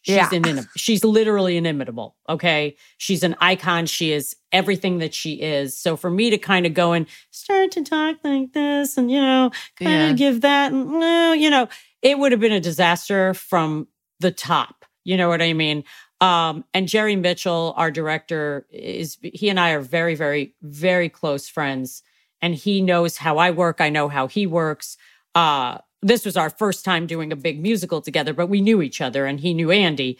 And I was just like, let me kind of infuse what it is that I do as a performer, who I am as a performer, and then take the best aspects of movie Paulette / Jennifer Coolidge Paulette and do some kind of a blend that's going to make sense to people. And, I had the additional gift of being able to sing. So no one could say, well, like, she doesn't sing like Jennifer Coolidge. You know what I mean? So like, I got to have that as my own thing. So no one could compare that. But if they were able to compare in any other way than kind of costumes or visual or who Paulette was to Elle, it would not have worked out well. I just was lucky enough that Jerry allowed me to kind of give it my spin, What was I going to ask you? Oh, what are you working on right now? What am I working on right now? We have, we optioned, I don't know if Andy told you, we optioned a book called The Dancer. So we're kind of trying to fit the pieces of where it's going to go, who's going to be in it, and, things like that. Michael Urie is our lead, so we're all kind of, involved in that. There are a lot of concerts coming up after the new year. So we're kind of working on that. And auditioning and waiting for, the next good gig and maybe waiting for SVU to call me back as Nadia. They left the door open because it's like they didn't suspend that character. She got completely walked away like she was the savior of the Queen's homicide. Ooh, what if you guys have to work together, like major case? Yeah. That would be fun. Like they should do that. But you have to work together. I would do it. Doesn't matter. Like, I don't care. Yeah. It was just about not even just about, it was the best television experience. I don't have a zillion mile resume for TV. I have had, good stuff episodic wise, but that was hands down my favorite professional experience I've had in TV. Wow. Hands down. She knows it. They all know it. Yeah. I make no bones about when I'm happy. It's like, I'd be crazy not to be. You know what I mean? Yeah, Well, totally. one of our classic questions is, what are your favorite craft service snacks and go-tos? Oh, I love candy. I'm real. It's a problem. So yeah, I love like gummy bears and gummy worms and Starburst and things like that. Yeah. Yeah, I'm a gummy totally. gal. It's a thing. That's I our also problem. was reading that you're a tattoo girl. You have a Yes. lot of hidden tats. They're all hidden. That's smart. Yeah, I feel I have a lot of tattoos, and I feel like anytime I do get to be on a set, everyone is panicking. Well, because you have it to really get it all. stresses people out.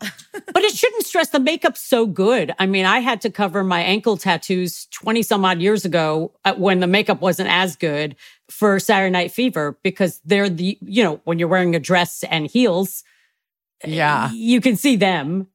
And I mean, Annette could have had tattoos, but they were like, no. Yeah. So, Are you going to get more? I love them so much. I just don't know where else to put them where they're properly hidden. Yeah. And where they'll look good in a red carpet situation. Right. You know what I mean? Like, and there are certain parts of my body I don't want them on, and I've never wanted them on, or else I would have done it already. So I have to figure out where the next one or what the next one will be, because they all mean something to me. They're not random. So that when I'm, 60, 70, 80 years old, I'm going to look and be like, what was I thinking? They all mean be me. something. Yeah, but you can switch them. You can always get, have them covered up and changed. Oh my gosh. So you mostly just worked with Mariska when you were at SVU, right? Did you really have scenes with any of the other cast members? I did in the episode, one of the first two scenes that Mariska's not in were with the other guest stars. Oh, that's right. The other guest stars. So, I guess I was just kind of like, did you have any interactions with like Ice-T or like, any fun stories? I did with the first episode, the Tangled Strands of Just. She paints for vengeance. Yeah. Oh my God, I've been on so many, I just can't keep it straight. I was only with Ice-T and Jamie for my scene with the Paints for Vengeance moment when Mariska was directing. So I was just in a room with the two of them and the one actress who came in to be like, yeah, sure. She got really upset and she was like, yeah, this place is disgusting, basically. So it was just us, and Ice-T is the coolest human being alive. Yeah. Hands down. Yeah, and I've met just everybody. hear so many good things about him and Mariska. It's like no one has any shit to talk about them. Everybody just loves them so much. Because it's real.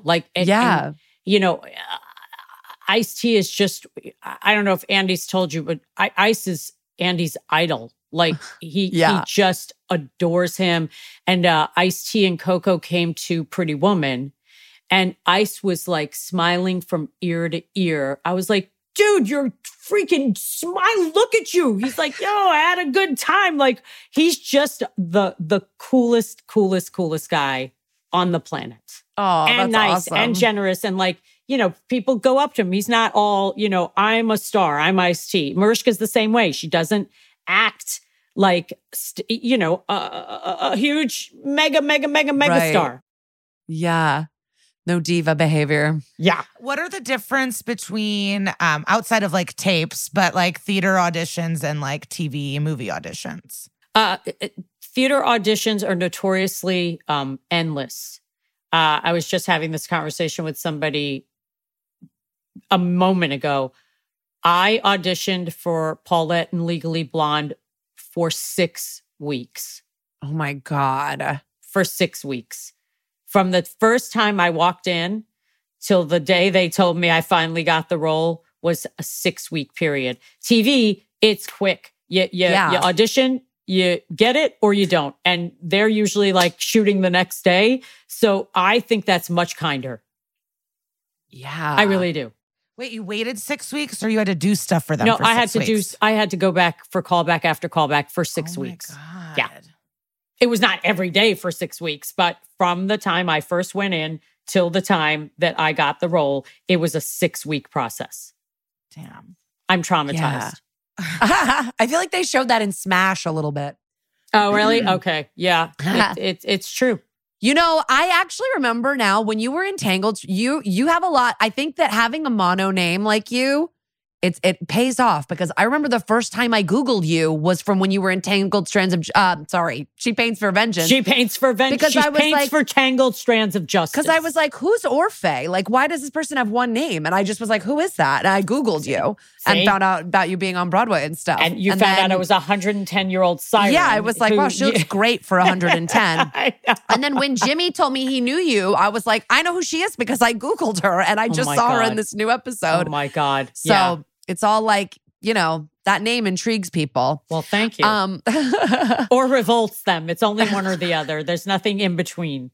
Well, yeah. So is there anything you want our listeners, to like check out, like the Legally Bound series? I think that there's a lot of music that we have out that they should all check out. We've got Legally Bound live at 54 Below, the CD. It exists. There's the Christmas single, Baby Please Come Home, the old Darlene Love classic.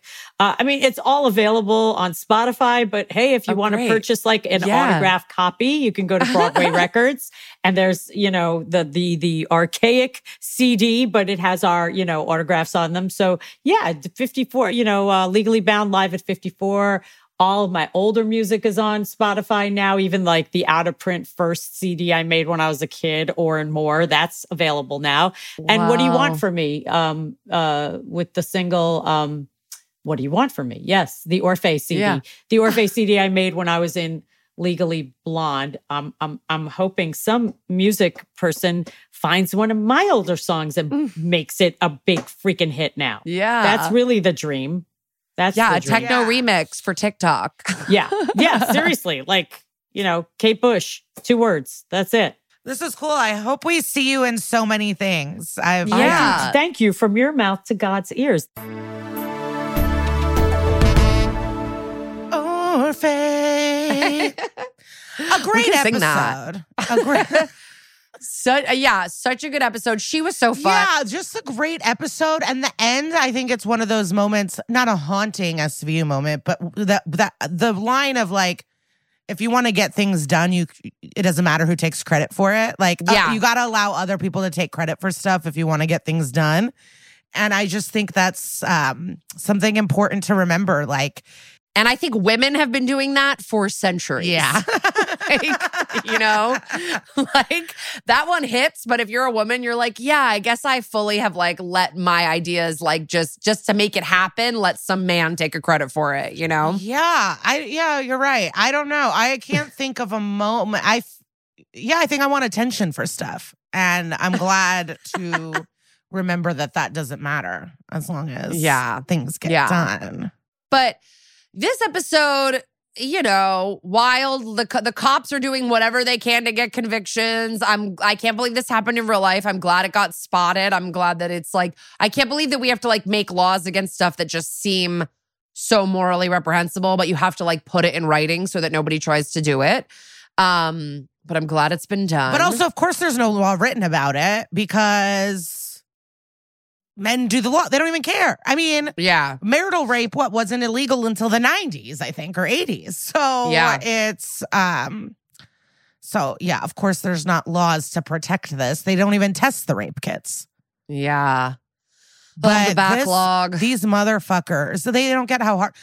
So, Idaho. Yes. I sent you a thing about, I guess, one of the survivors. Just so people know what we're talking about. We're talking about this murder, this murder that we've talked about on the podcast before. That I think we're all very invested in finding out the truth about these 4 college students that were murdered seemingly at random. They had no suspects for a really long time. Over the winter break, a suspect emerged. I posted about him on our Instagram. He looks like fucking William Lewis. And then Lisa, go on with what you were going to say. So they arrested a guy, but there's one survivor who saw, this is all from Instagram, so I don't really know if what's true, what's not. Yeah. But one survivor saw the attacker leave or come in, like she knew, but then did not call the authorities for like 9 more hours or something, like fell asleep. Yeah. And a lot of people in the comments are like, fuck this bitch. Why didn't she do it? This is shady. She must have something to do with it. But I always think about one of our early episodes, Colleen Stan. And the prosecutor, they're saying, stop expecting people to do normal things in abnormal situations.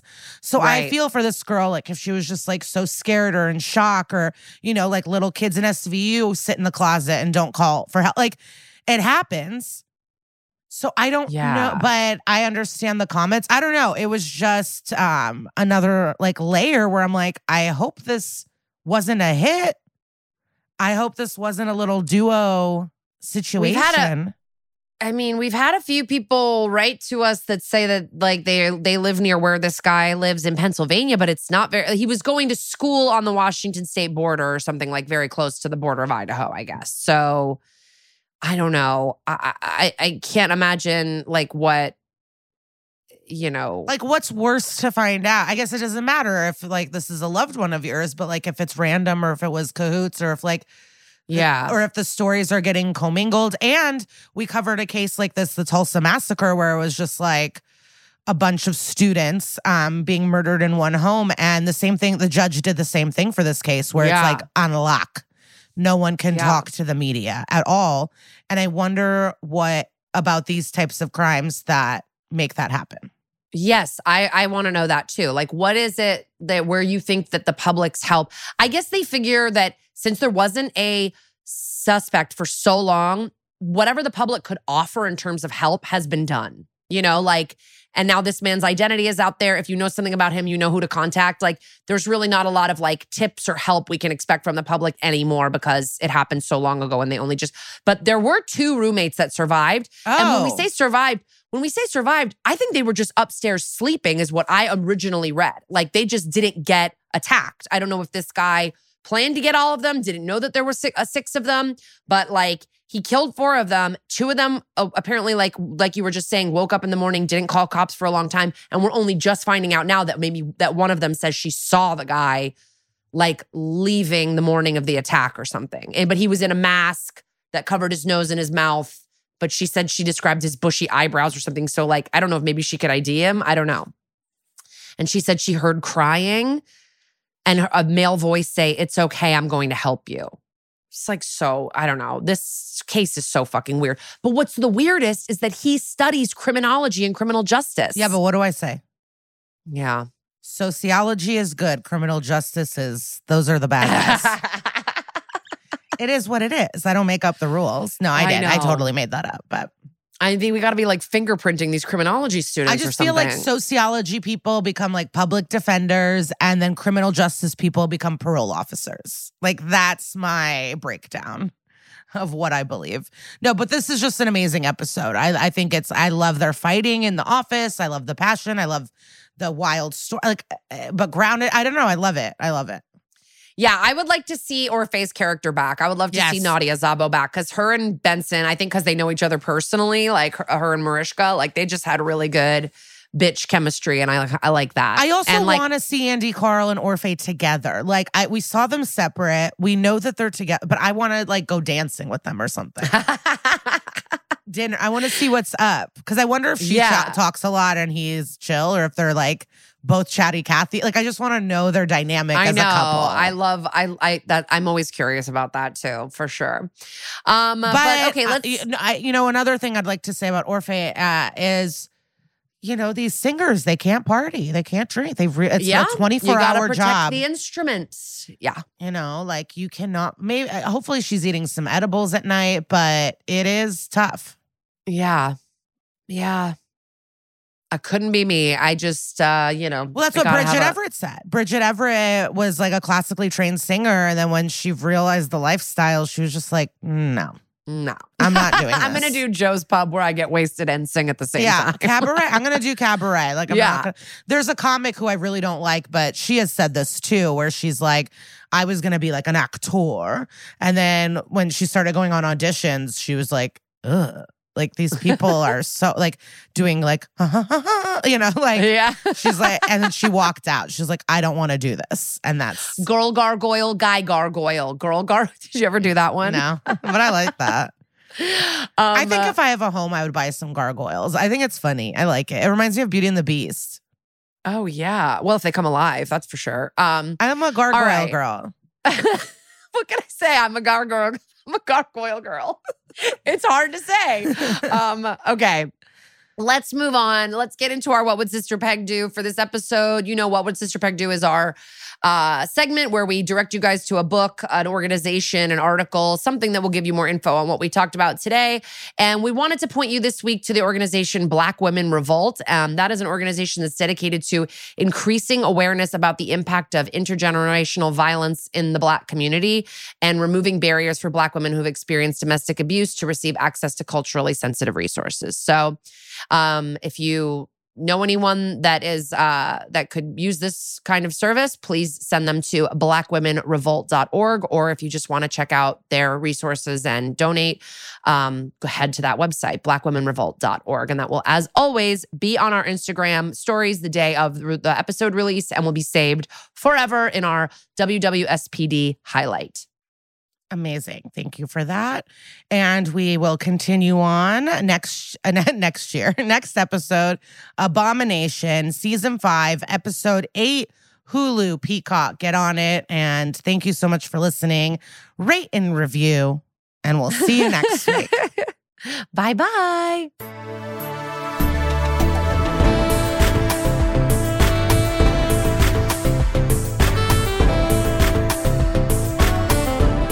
That's Messed Up is an Exactly Right production. If you have compliments you'd like to give us or episodes you'd like us to cover, shoot us an email at thatsmesseduppod@gmail.com. Follow the podcast on Instagram at That's Messed Up Pod and on Twitter at Messed Up Pod. And follow us personally at Kara Clank and at Glitter Cheese. As always, please see our show notes for sources and more information. Thank you so much to our producer, Casey O'Brien. And to our mixer, John Bradley, and our guest booker, Patrick Kottner. And to Henry Kapersky for our theme song and Carly Jean Andrews for our artwork. Thank you to our executive producers, Georgia Hardstark, Karen Kilgariff, Danielle Kramer, and everybody at Exactly Right Media. Dun, dun. Follow That's Messed Up, an SVU podcast on Apple Podcasts, Spotify, or wherever you like to listen so you don't miss an episode. If you like what you hear, rate and review the show. Visit exactlyrightstore.com to purchase That's Messed Up merch.